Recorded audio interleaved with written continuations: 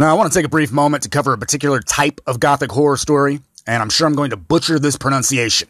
But that comes in the Germanic term Schauerroman, which sometimes was equated with the term Gothic novel, but this is only partially true.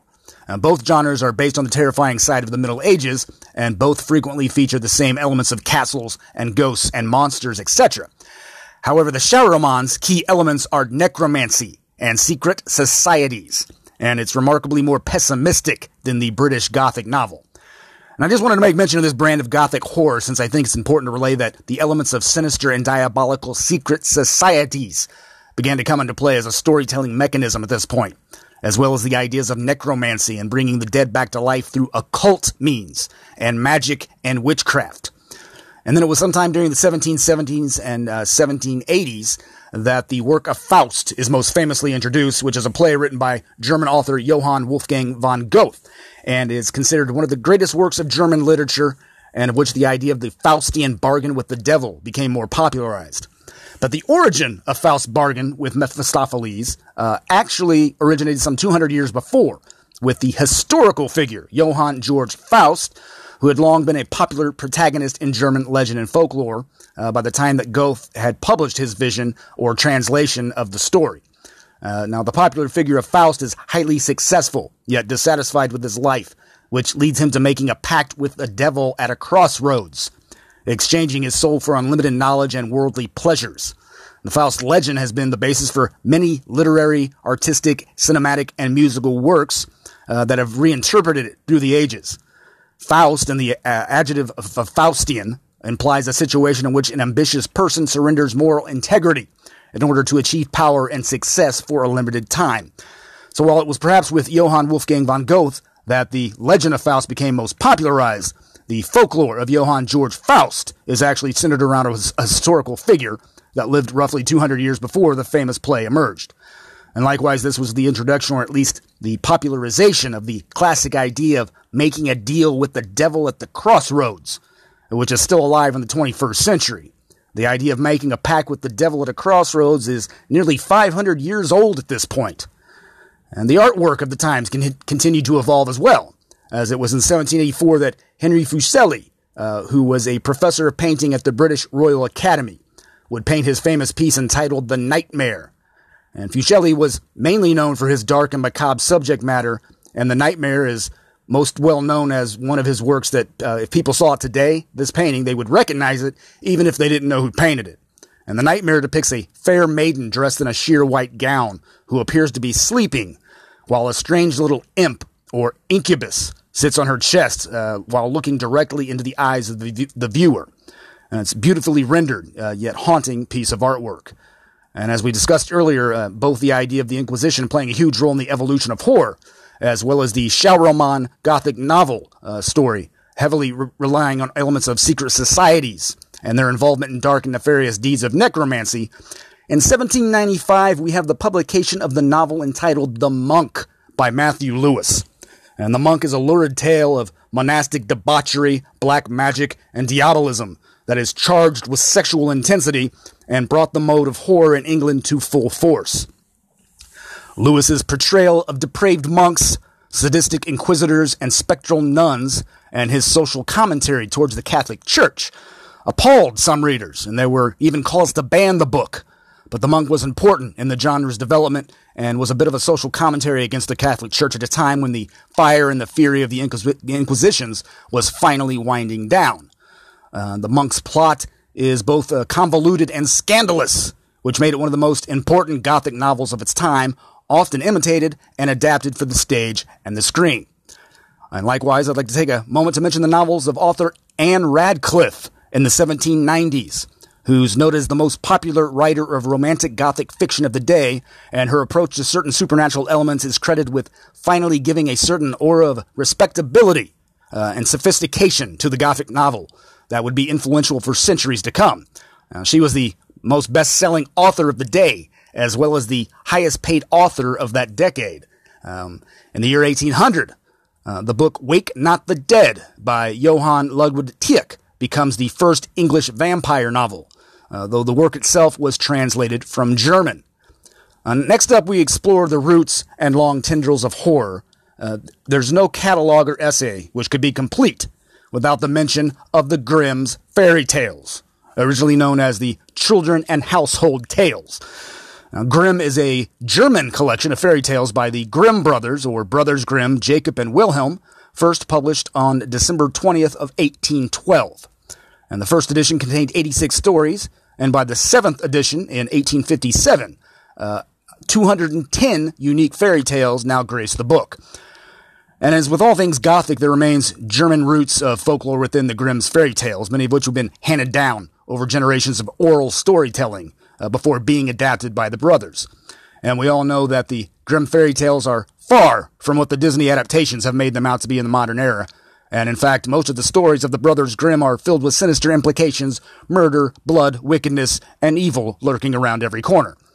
Primarily, it was used as a lesson for children to mind their manners and obey their parents. And when we think of the Grimm fairy tales, we must consider some interesting facts here, that the Old English Grimm, Grimm, actually means fierce and cruel and savage, severe, dire, and painful. And the Proto-Germanic Grimma means angry and fierce. And the Old Norse Grimmar, Grimmr, means stern and horrible and dire. And the Swedish version of Grimm, Grym, means fierce and furious. And there was no shortage of the sinister and the wicked and the diabolical and morbid in these early Grimm fairy tales, many of which in themselves were based on earlier oral German folklores. And we can't leave out the old Grim Reaper when discussing this topic either. So there's no denying that the impact that the publication of the Grimm fairy tales had on the history and evolution of the horror genre, and in particular the horror drama in literature. And in 1835, it was Danish writer Hans Christian Andersen who would go on to publish the work entitled Tales Told for Children, which is also heavily reminiscent of the sinister stories and keeping in similar tradition to the Grimm fairy tales.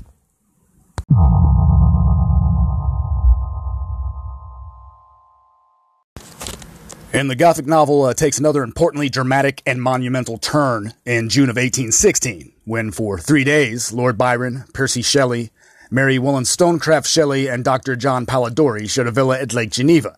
And likely under the influence of narcotics, they decided to have a ghost story writing contest. The result was that Mary Shelley, who was then only 18 years old, is popularly believed to have originated the genre of science fiction with the tragic story of Frankenstein in 1818. Otherwise known as the modern Prometheus, which is considered a masterpiece both of science fiction and of horror. Now, while Frankenstein's monster is an original concept, and also helped to give rise to the birth of zombies in horror literature, the idea of the resurrected human by mystical or magical means wasn't necessarily new at the time, as the story of the Jewish golem goes back to the earliest tales of Judaism and the Talmud and the Old Testament. And the golem is a supernatural being made of clay, or made of the earth, that typically is created in order to defend the Jewish people, and the entity of the golem was popularized sometime in the 1500s AD. So, while Frankenstein is an original concept, it's also somewhat based upon the Judaic golem, which is an artificial being created usually for purposes of vengeance or revenge. And in a very interesting side note, when her husband, the romantic poet Percy Shelley, died tragically in 1822, instead of burying it with the remains at the Protestant cemetery in Rome, Mary kept his heart in a silken shroud, and is said to have carried it with her nearly everywhere for years. In 1852, a year after she died, Percy's heart was found in her desk drawer. It was wrapped in the pages of one of his last poems called Adonis. And there's something so beautifully and romantically twisted about that. And we mentioned John Polidori, who was also involved in this contest to write a ghost story, and then would go on to help establish the vampire subgenre with the publication of The Vampire, Vampyr, in 1819. Dr. Polidori's work was originally attributed to Lord Byron, and the main character is indeed a character of him. So at this famous meeting of the minds in a random contest to write a ghost story, with that we have the masterpiece of Frankenstein or the modern Prometheus, written by a then 18-year-old Mary Shelley in 1818, as well as The Vampire by Dr. John Polidori, which would go on to heavily influence the birth of the vampire novel in 1819. There's no denying this event greatly impacted and influenced the evolution of the horror novel and the path of horror literature for centuries to come. The impact of Frankenstein really can't be understated in the history and evolution of the horror novel and the birth of science fiction. And of course, it was the Universal Monster movies of the 1920s and 40s. The Universal Monster movies helped revive many of these classic monsters into the spotlight like never before. And we'll definitely be talking a lot more in part 2 of this podcast about Universal Monsters and Universal Pictures. Will be continued next episode. And coinciding with these other classic publications, we also have The Legend of Sleepy Hollow by author Washington Irving in 1819, which famously introduces us to the character of Ichabod Crane and the lasting villainy and terror of the Headless Horseman. And The Legend of Sleepy Hollow has been adapted many times since its publication in 1819, and it's still being adapted to this day as one of the most popular tales of Halloween. The Headless Horseman is an iconic character, usually now associated with All Hallows Eve. And meanwhile, running roughly diagonal to all of this, horror was again flourishing on the British stage from 1790 to 1825. 3 theaters in particular offered spectators a host of horrific options. Fitzball's The Devil's Elixir, Matthew Lewis's The Castle Spectre, and James Planch's The Vampire were just a few popular productions. And the last that I'd mentioned actually led to the development of a new stage apparatus called the Vampire Trap. And these productions were both bloody and very expensive, becoming more and more elaborate. And there was a resurgence of horror in the theater and on the stage in the 1790s and into the 1820s, which helped to keep the genre alive as a running theme of entertainment. Then in 1831, we have the publication of the French Gothic novel The Hunchback of Notre Dame, written by Victor Hugo, and which, along with Frankenstein and the Headless Horseman and a few others, are now slowly building a world of recognizable monsters that are still popular nearly 200 years later. And we could possibly say that Frankenstein and the Headless Horseman and the Hunchback are among the very first monsters that play the starring role in their stories and are thrust into the mainstream as an iconic creation, which would change the horror genre forever.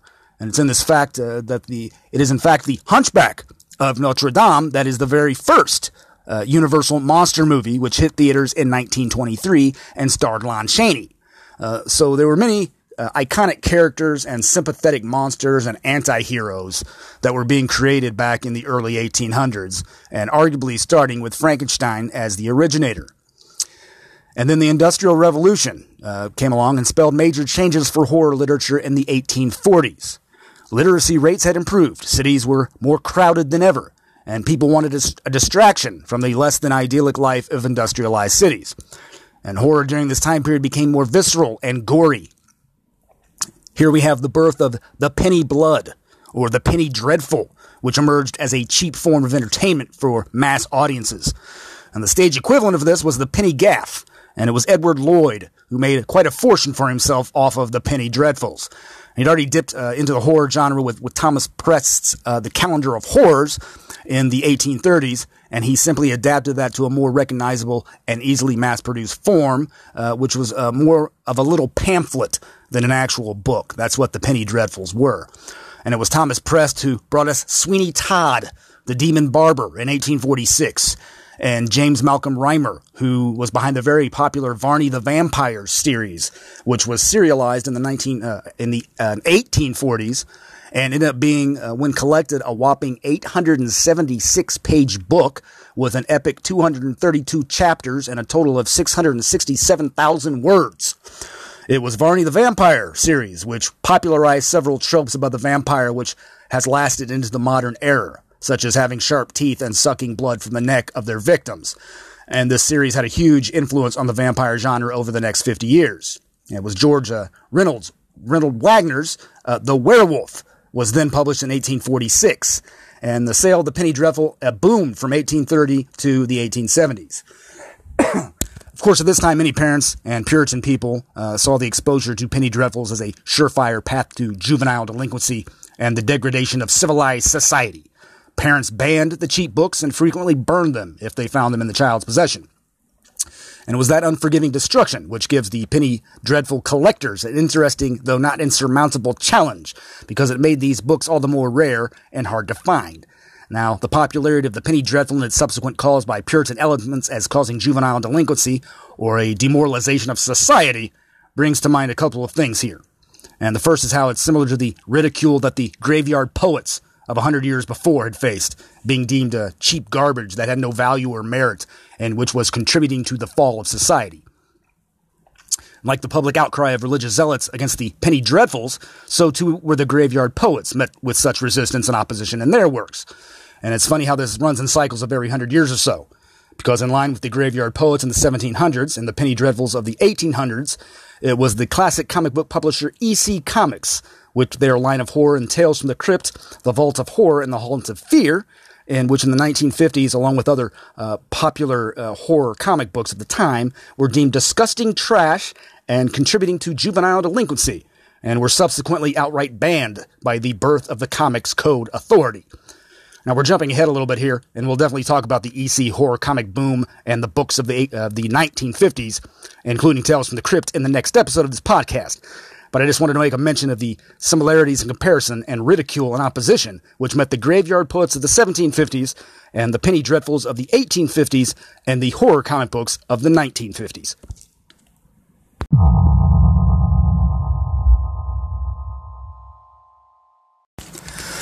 Before we move forward here, we have to take a moment to properly highlight who is now considered the master of the age of modern horror and one of the most influential writers of the 19th and 20th centuries, and that is with the work of Mr. Edgar Allan Poe, who has long been heralded as a master of the macabre and connoisseur of the weird tale.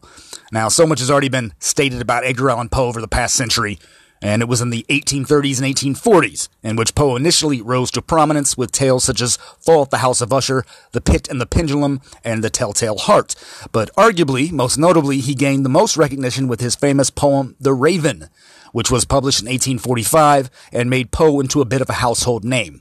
But to set the stage for the arrival of Edgar Allan Poe, I'm once again going to read a passage from the book Supernatural Horror in Literature by H.P. Lovecraft, in which he discusses the works of Poe, who was very influential upon his own works of Lovecraft, as well as pretty much every horror author ever since. Quote, "In the 1830s occurred a literary dawn directly affecting not only the history of the weird tale, but that of short fiction as a whole, and indirectly molding the trends and fortunes of a great European aesthetic school. It is our good fortune as Americans to be able to claim that dawn as our own, for it came in the person of our illustrious and unfortunate fellow countryman Edgar Allan Poe. Poe's fame has been subject to curious undulations, and it is now in fashion amongst the advanced intelligentsia to minimize his importance, both as an artist and as an influence. But it would be hard to deny for any mature and reflective critic to deny the tremendous value of his work and the pervasive potency of his mind as an opener of artistic vistas. True, his type of outlook may have been anticipated, but it was he who first realized its possibilities and gave it supreme form and systematic expression. True also that subsequent writers may have produced greater single tales than his, but again we must comprehend that it was only he who taught them by example and precept the art which they, having the way cleared for them and given an explicit guide, were perhaps able to carry to greater lengths.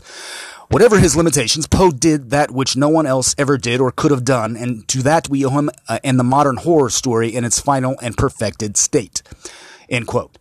And once again, there are so many things that we could say about Edgar Allan Poe, but there aren't that many people today who would dispute his impact on tales of the weird and uncanny and the evolution of horror literature and even the creation of the detective story. Poe added new elements of human psychology and human depravity into the mix. And adding to the allure of Poe is also the fact that he himself struggled with many demons and losses over the course of his life, which led to extreme bouts of alcoholism and depression. And while his works, and in particular The Raven, made him famous, he only received about $9 for the work, which is about $350 by today's standards of inflation. And he died just a few short years later, on October 7th, 1849, at the young age of 40 years old. And to this day, there's no conclusive explanation of how Poe died or what led to his demise, which is only further added to the mystery of his life. And one can only imagine what tales Edgar Allan Poe might have written had he lived a few more decades and been able to further hone his craft, develop his style, and explore the macabre landscape of his imagination. And nothing really needs to be said more about Edgar Allan Poe, because I'm sure everyone listening out there is aware of his influence on the genre of weird fiction, as well as being the originator of the detective story. And even the more scandalous aspect of his life and the mystery surrounding his death adds to his allure. But in closing his legacy, I would like to read one of my favorite poems by Edgar Allan Poe, entitled Alone. Alone. From childhood's hour, I have not been as others were. I have not seen as others saw. I could not bring my passions from a common spring. From that same source, I have not taken my sorrow. I could not awaken my heart to joy at the same tone. And all I loved alone. Then in my childhood, in the dawn of my most stormy life was drawn, from every depth of good or ill, the mystery which binds me still, from the torrent or the fountain, from the red cliff of the mountain, from the sun that round me rolled in its autumn tint of gold, from the lightning in the sky as it passed me flying by, from the thunder and the storm and the cloud that took the form, when the rest of heaven was blue, of a demon in my view.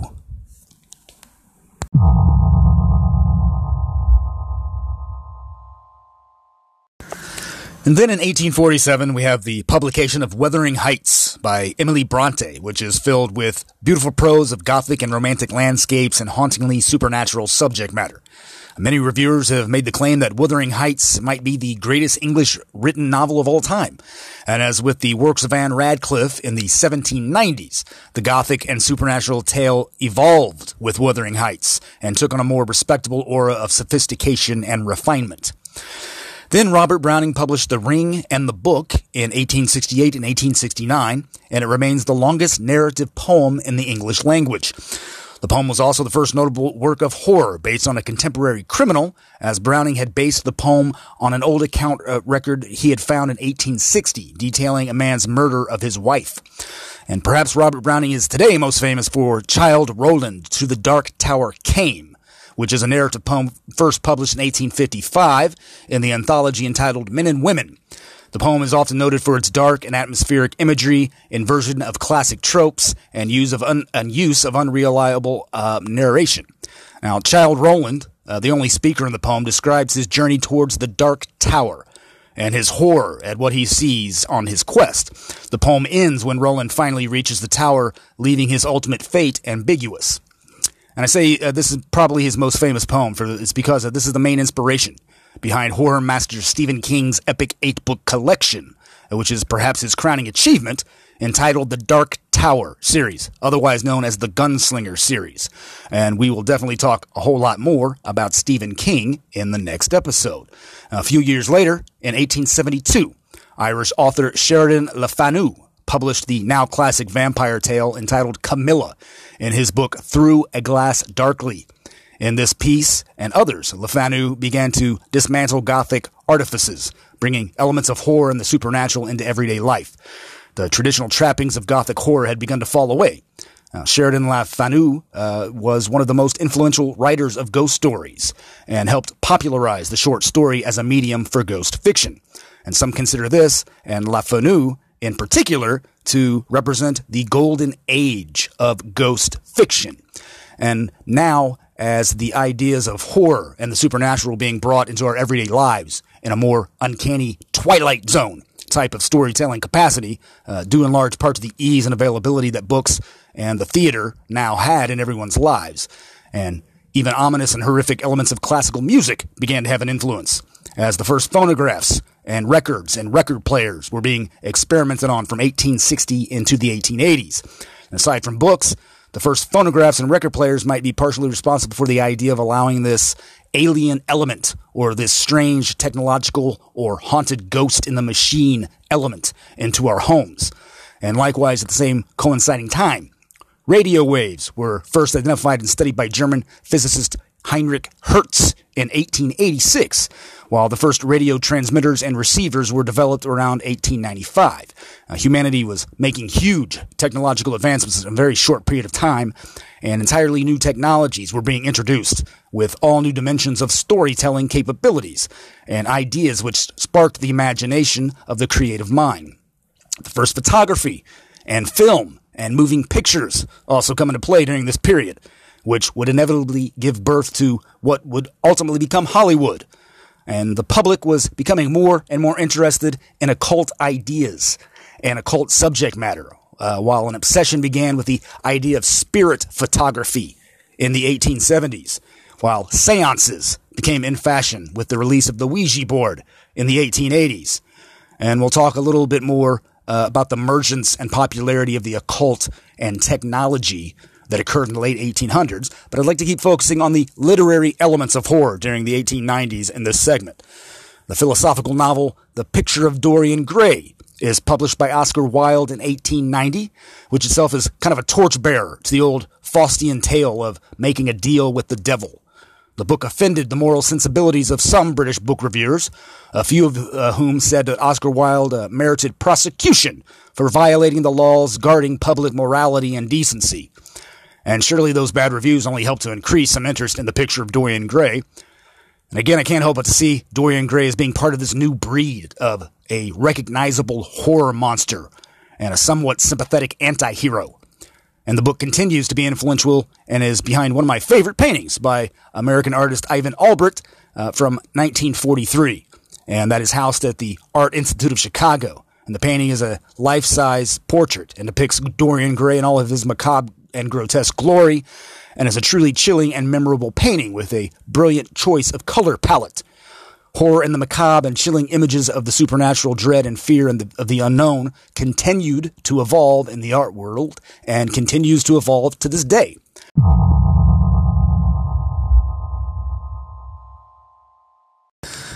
Then Ambrose Bierce published Can Such Things Be in 1893, which is a collection of ghost stories followed by his gritty Civil War stories, which brought ghosts into the modern era. And Ambrose Bierce is probably most famously known for his book entitled The Damned Thing, which also appeared in 1893. And one of my favorite pieces by him is Occurrence at Owl Creek Bridge, which has been adapted many times over the years and was beautifully presented in one of the final episodes of the original Twilight Zone series in the 1960s. Ambrose Bierce is considered one of the biggest influences on ghost stories and uncanny tales at the end of the 19th century. During the same period, we have the classic and seminal masterpiece, The Great God Pan, which was written by horror master Arthur Machen in 1894.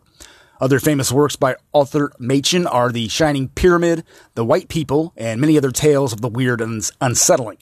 Machen continued to bring the horror right into people's homes with everyday kinds of situations and interactions. And while his work wasn't necessarily a huge hit during his lifetime, and he struggled financially through most of his career, his works became considered classic literature over the following decades, with H.P. Lovecraft in particular citing Machen as a huge influence and considering him one of the four people who were masters of the horror genre. Machen's writing style might feel a little bit dated by today's standards, but there's no denying his ability to insinuate lurking terror that continually and patiently creeps up on the protagonist as well as the reader during the course of the story. He was a forerunner of cosmic and occult horror. Now, at the same time, a book called The King in Yellow, which was a book of short stories by the American author, writer Robert W. Chambers, was first published in 1895 as well. And The King in Yellow includes 4 particular short stories that are all interconnected and describes the mysterious and ominous King in Yellow, which is a haunted and cursed play that induces madness and utter despair in all those who read it. This is quite possibly the first publication of the idea of a cursed or haunted object, in this case a play, which causes madness in all those who view it. And this idea would influence movies such as In the Mouth of Madness by John Carpenter some 100 years later, as well as John Carpenter's episode of the Masters of Horror television series entitled Cigarette Burns. Arthur Ramsey Campbell in the 20th century also explored the idea of a haunted film in his book called Ancient Images. The first season of the popular HBO television series True Detective was also heavily influenced by The King in Yellow, and The King in Yellow has also been assimilated by author H.P. Lovecraft, who made the idea part of his Cthulhu mythos. And we can even argue that the idea of a cursed or haunted object influenced the tale of The Monkey's Paw by author W.W. Jacobs in 1902. I'm personally fascinated by the idea of cursed and haunted objects, and particularly when it comes to cursed films or cursed books or plays or music, and the theme of subliminal madness that slowly starts to take over. Then there was a game changer in 1897 when the strange sci-fi master H.G. Wells would publish The Invisible Man, otherwise known as A Grotesque Romance. And again, we go on to create a memorable and iconic horror character, that would be further solidified in status with the Universal films of the 1930s. H.G. Wells would go on to a step further in 1898 with his classic War of the Worlds, which has been adapted many times over the years and is usually classified as a blend of science fiction and horror, and a look at horror into the future, presenting a whole new source of fear and anxiety for modern readers. And of course, H.G. Wells is also responsible for works like The Island of Dr. Moreau and many others that are very popular in their day and are considered classics of the genre of both science fiction as well as horror.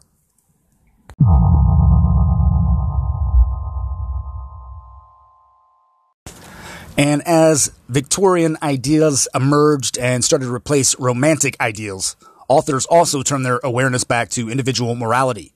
The crowded cities had grown more impersonal and more violent, and suddenly one could no longer count on the goodness of others. It was an anxious time, a time when man's propensity for evil could not be ignored, and thus the era was ripe for a work like Robert Louis Stevenson's The Strange Case of Dr. Jekyll and Mr. Hyde in 1885. And just like Robert Browning's The Ring and the Book from the 1860s, Jekyll and Hyde was based on a real story of a criminal whom Stevenson's family had actually once done business with. And the novella was an instant success, and again brings forward the idea that iconic monsters, now in the lead role of sympathetic anti-hero, was picking up steam. We also begin to see more of the true crime elements of horror, or works based on true stories that captured the headlines. Likewise, the Gothic detective story of Poe was again heavily influential in the mix, and the birth of Sherlock Holmes by Sir Arthur Conan Doyle begins in the late 1880s and early 1890s as well. And nothing more exemplifies this newly found fascination with true crime and sensational headlines, or the Gothic detective story, like the case of Jack the Ripper in the Whitechapel district of London in 1888. Now, I don't think there are too many people out there who aren't at least somewhat familiar and aware of the events behind the Jack the Ripper case, but it is necessary to include that in this topic today. The identity of Jack the Ripper was never discovered, but the case birthed the modern serial killer and remains one of the most fascinating accounts of true crime on record. Now, there were at least 11 murders stretching April of 1888 to February of 1891, mostly involving prostitutes, with the grisly calling card of slitting the victims' throats before disemboweling them and removing some of their internal organs, which implied some type of surgical knowledge and a surgical set of tools needed in order to be so precise and focused on the job. Then mysterious letters began arriving at the police precinct claiming to be from the Ripper, which only further sparked the media craze and general hysteria surrounding the case. The true crime horror monster had slipped through fiction into the cracks of our everyday world and everyday reality, lurking in shadows and preying on its victim. The scenes of the crime with the Ripper murders were shocking and bloody, with the perpetrator being mysterious and cunning, and perhaps even taunting the authorities to catch him. While there are many theories, many so-called evidences supposedly proving the identity of Jack the Ripper, the Whitechapel Killer of 1888, the case has never been solved as to who was behind it or what was really behind the outbreak of these grisly murders. And once again, the occult secret society element came into play with the graphic novel and film adaptation of genius comic book writer Alan Moore's classic tale From Hell, the movie from 2001, which depicts Jack the Ripper as a high-ranking Freemason and surgeon, of which, at the beginning of the film, we are left with this quote, and it begins with this supposed quotation from Jack the Ripper stating, quote, "One day men will look back and say I gave birth to the 20th century." And I see this supposed quote in two different ways. And one is that Jack the Ripper is actually a specter of celluloid and a demonic ghost in the machine of society, and represents the pent-up energy of the invention of motion pictures and of film and radio and recordings and telephones and technology in general, and its potentially ominous implications of inviting something terrible into your homes with the front page of every newspaper. Part of me sees this idea of Jack the Ripper giving birth to the 20th century as an idea that he is a specter of celluloid, coming from cinema and radio and television and technological advancements. He's a cautionary warning of the entities or the evil that we might be allowing into our homes and into our minds and into our psyches, with the rapid advancement and development of technology and outside influences. Over the past few decades in Gothic and horror fiction, the narrative was coming more and more into everyday aspects of horror in our lives, as well as more grisly and sensational or scandalous true crime elements. And Jack the Ripper was really the first serial killer and the first icon of that true crime genre, which has permeated literature and journalism for the past 125 years. Jack the Ripper represents an interdimensional specter of celluloid, or the cursed film, and the haunted object of the public psyche. And my second interpretation of Jack the Ripper is that the quote of giving birth to the 20th century means the birth of the mass media serial killer in real life. For as soon as the killings in the Whitechapel, London area end in 1891, we have the arrival of the notorious and infamous and unforgettable serial killer H.H. Holmes, who claimed to have killed at least 27 people over the years of 1891 to 1894 upon the time of his execution. H.H. Holmes is considered the first well-known and media-covered American serial killer. And there are some who even theorize that Jack the Ripper and H.H. Holmes were the same person, who had just moved continents. And while that's a pretty unlikely scenario, 1888 to 1891 in Whitechapel, London, and 1891 to 1894 in Chicago, Illinois, gives us the first two mass media-covered serial killers of the modern age, and contribute heavily today to the so-called serial killer-obsessed culture that dominates the modern era. And back on the topic of the birth of cinema, which was insurmountably influential on not only the horror genre, but reality in general, we have what is considered the very first horror film in 1896, with the 3-minute short Le Manoir du Diablo, also known as The Haunted Castle, by director George Méliès. And it's the very first silent film depicting a ghost and supernatural events. And we will cover 1900 to the present day and the birth and evolution of the horror movie, as well as horror literature in the 20th century, and much more in the next episode of this podcast, so I hope you will stay tuned.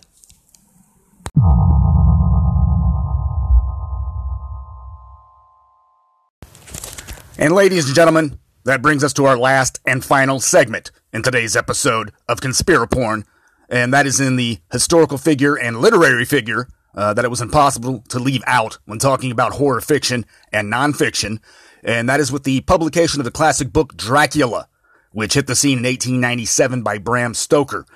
And while this tale actually goes back to a gruesome history in the 1400s, I wanted to wait until this last segment to talk about the publication of Dracula in 1897 as the 20th century was dawning, and how this relates to the man, myth, and the legend of Vlad Tepes, otherwise known as Vlad the Impaler of Romania, who was considered a national hero in the mid to late 1400s.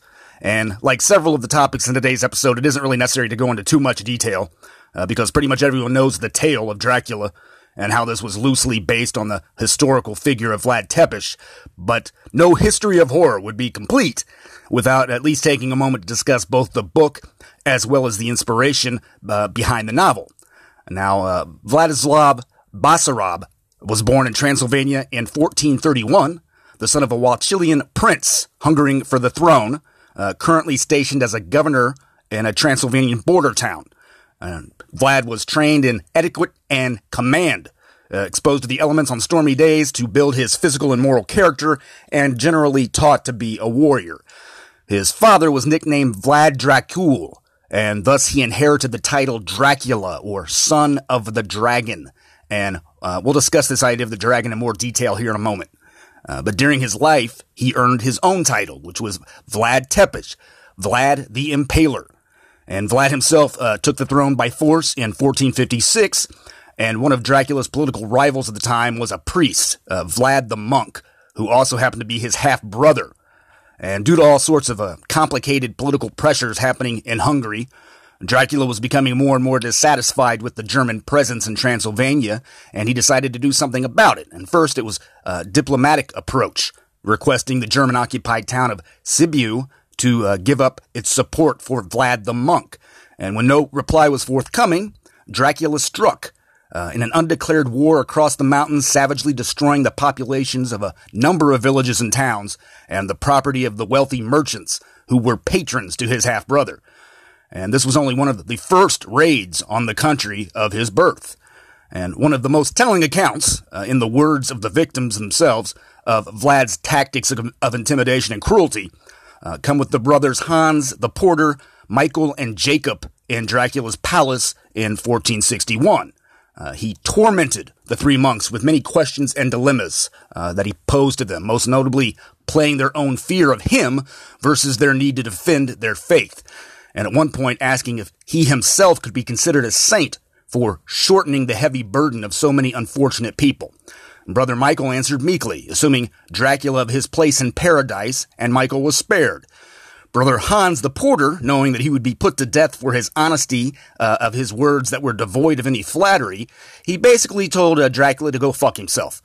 And then Dracula became mad with fury, apparently at the slur on his very real belief that because of his anointment, his believed anointment, that God would have pity on his soul. And then Brother Hans, of course, you can imagine, died most horribly. Now, it was at this time the first horror stories about Vlad Dracul were widely published pamphlets written by German Catholic monks and refugees that had escaped from Vlad's harsh rule. And indeed, his relationship with the church demonstrates a great deal about the life he led. Now, there's no doubt that these accounts were colored by dramatic and political and personal necessity, blackening the name of Dracula for posterity and paving the way for his vampiric image. But there was still much truth in the story, and it's a horrific story indeed. And this is to say that in Vlad's own time, during his rulership, he was famous, or rather infamous, as a harsh tyrant and dictator. Though to his own people, he was considered a political hero, despite the terror, or perhaps even because of the terror that he instilled in his victims, rivals, and opposers.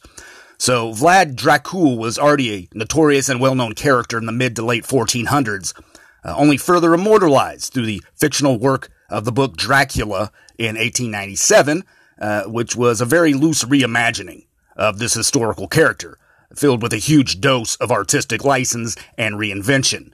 And Vlad Dracul had a reputation for harshness and brutality many hundreds of years before Dracula by Bram Stoker was released in 18. Now, here's another account of Vlad's brutality. It was on Easter in a celebration in 1456, the same year that Vlad first achieved the throne of Wallachia. He invited the aristocracy of the day to dine with him at his palace. And these were the long-established noble families of this country. And after serving them a sumptuous meal, his guards swarmed into the courtyard.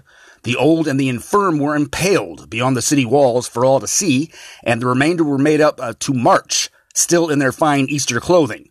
And the journey was some 50 miles in length, up the Argis Valley to the village of Arfu. At the end of the journey, they found pre-prepared brick ovens, lime kilns, and building materials, and the noblemen and their families were put to work, rebuilding an extensively damaged fortress some 1,200 feet above the village, creating the well-known Castle Dracula, where indeed one day Dracula's wife would throw herself from the battlements in response to a Turkish invasion. And at the end of this task, those that were still alive after rebuilding the castle, were then impaled in front of their creation. And the length of each stake depended upon the ranks of the victim. The one nobleman, wrinkling his nose as he dined with Vlad in a courtyard of cadavers, was given an extra long stake to put him above the stench of his fellows. And it was not usually the stake through the heart, which perhaps helps to suggest the vampire mythos, but the victims were pierced from anus to mouth, and the stakes were carefully rounded at the end and bathed in oil to minimize tearing and in order to prolong the process of their agony and death. And whether he was always this careful is doubtful. It was in 1462 that the Turks marched across Wallachia to find a land poisoned and bare in response to their invasion. And when they reached the capital, they were confronted with a forest 1 kilometer by 3 kilometers of impaled corpses, the Turkish and Bulgarian prisoners Vlad had taken. So this made the Turks give up, and they turned around and went home again, which was probably a very smart idea on their part. However, Vlad's cruelty wasn't confined to this means of execution. He decapitated, blinded, strangled, hanged, burned, boiled, skinned, stuck stakes into both breasts of mothers, and then thrust their babies onto them, and on and on. When his armies invaded the Germans of Transylvania, they had the people hacked to pieces like cabbage. And when his captain reported to Vlad that a particular village wouldn't be taken by force easily due to the courage of its inhabitants, Dracula then had the captain impaled. One of the concubines who hoped to gain Dracula's favor by claiming she was with his child. Vlad discovered her lie and had her womb cut open from her sexual organs to her breasts, then remarking, "Let the world see where I have been." One year he asked the old, the ill, the lame, the poor, and the blind, and the vagabonds of his country to a feast in a large dining hall at the capital. At the conclusion of his meal, he offered them all an end to their misery and burned down the hall, letting none of them escape. In his 6-year rule, he is said to have killed between 40,000 to 100,000 people, though his kingdom of Wallachia only boasted about 500,000 people. So he had quite the death toll, anywhere from 40,000 to 100,000 people in the population was only 500,000 in that territory at the time. To modern Romania, Dracula is a hero of the people, a tradition carried down in oral folklore of a great warrior who defended his country from the Turks. This is in contrast to the bloodthirsty tyrant that the Germans have made him out to be, or the cruel but just ruler of Russian stories. Now let's take a brief moment to get back into the idea of the dragon, and even of Vlad Tepes as a secret society character who was given the task of guarding the fire. In the year 1431, Vlad Basarab was involved in a ritual that took place in the imperial fortress of Nuremberg. It was his induction into the Order of the Dragon, giving him the name Dracul in his home country. The order had been founded by the Holy Roman Emperor in 1387 and was similar to orders such as the Teutonic Order of Knights, and their duties were to defend the empire. And not widely known was the undeclared aim of the society of gaining political supremacy for the House of Luxembourg, and thus only a select number were chosen for the honor of the Order of the Dragon. At Vlad Dracul's death in 1447, in which he was assassinated, though some theorize that his death was faked, he was the only member of the order who had remained loyal to his oath, at least in fighting the Turks. Dracula inherited membership, and his family was proud of the nickname, despite the double meaning of devil. His brothers were also referred to by some as Dracula, their descendants as Draculestes. The line died out, is believed to have died out in the 17th century. Each member of the order wore a medallion showing a dragon and a cross. Now, there are a few ideas here that come to mind, and the first is in relation to what we talked about at the beginning of this episode, and that was the medieval infatuation with the dragon motif and all of the symbolic representations that the dragon holds. It holds mystery, and some would maintain that it guards a sacred fire, and we would see this in relation to the running theme of today's episode, and that is the idea of sitting around the campfire and telling the first horror stories, or the origin of the horror story. And Vlad Dracul is surely an icon of the horror story, both historically and fictionally. But there's another interesting concept here, and that is in the theory that as Dracula was in a secret society, the Order of the Dragon, so too were many of the monsters, such as witches and werewolves, as well as vampires.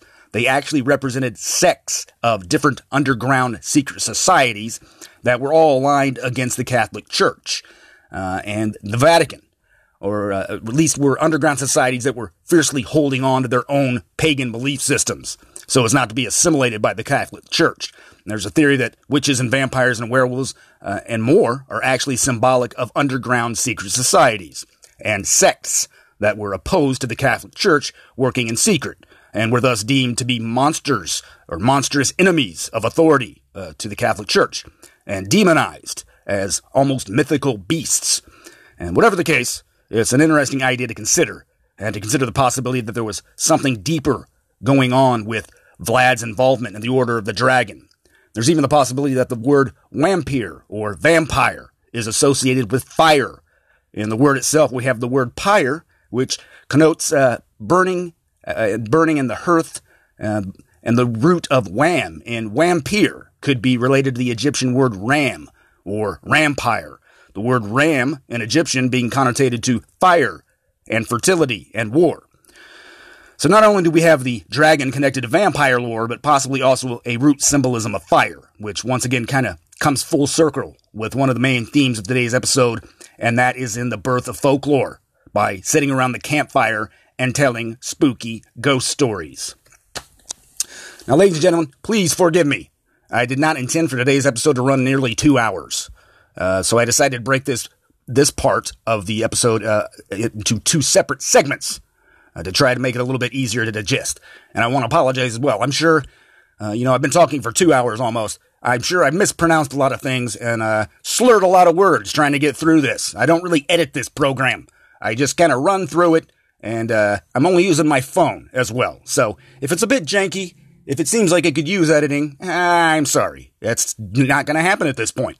So what you got here was almost 2 hours of me just running through, rambling off, chattering, talking about the history of horror. But I hope some of you enjoyed it. I hope I did an adequate job of information spanning from roughly 6,000 years ago all the way up to the year 1900, with a brief history of supernatural horror and art, literature, and theater, and much more, and how this all leads into the modern era.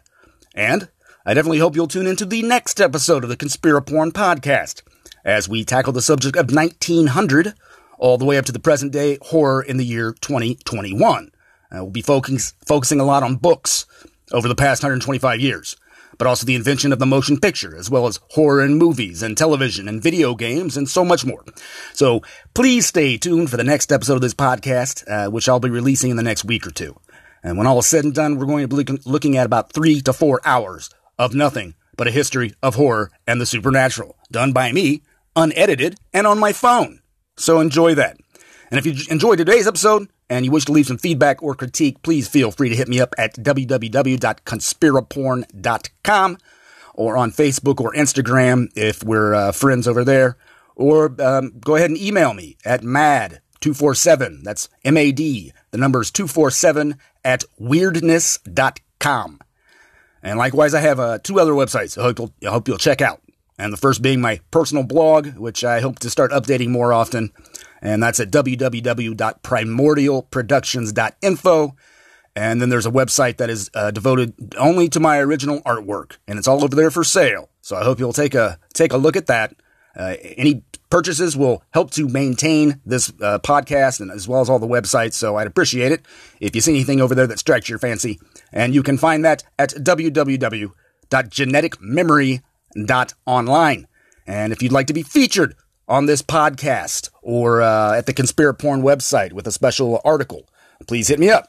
I'm definitely looking for collaborators on future articles and segments for this podcast. So once again, a sincere thanks for everybody listening to today's episode. Hope you'll share a link, help to spread the word, as I want to keep growing and expanding with this podcast, as well as all my websites. So until next time, stay tuned, and we'll be finishing up the history of horror by talking about some of the key events, books, movies, and television from the year 1900 to 2021. My name is Mad. This has been the Conspiraporn Podcast. Until next time, peace profound.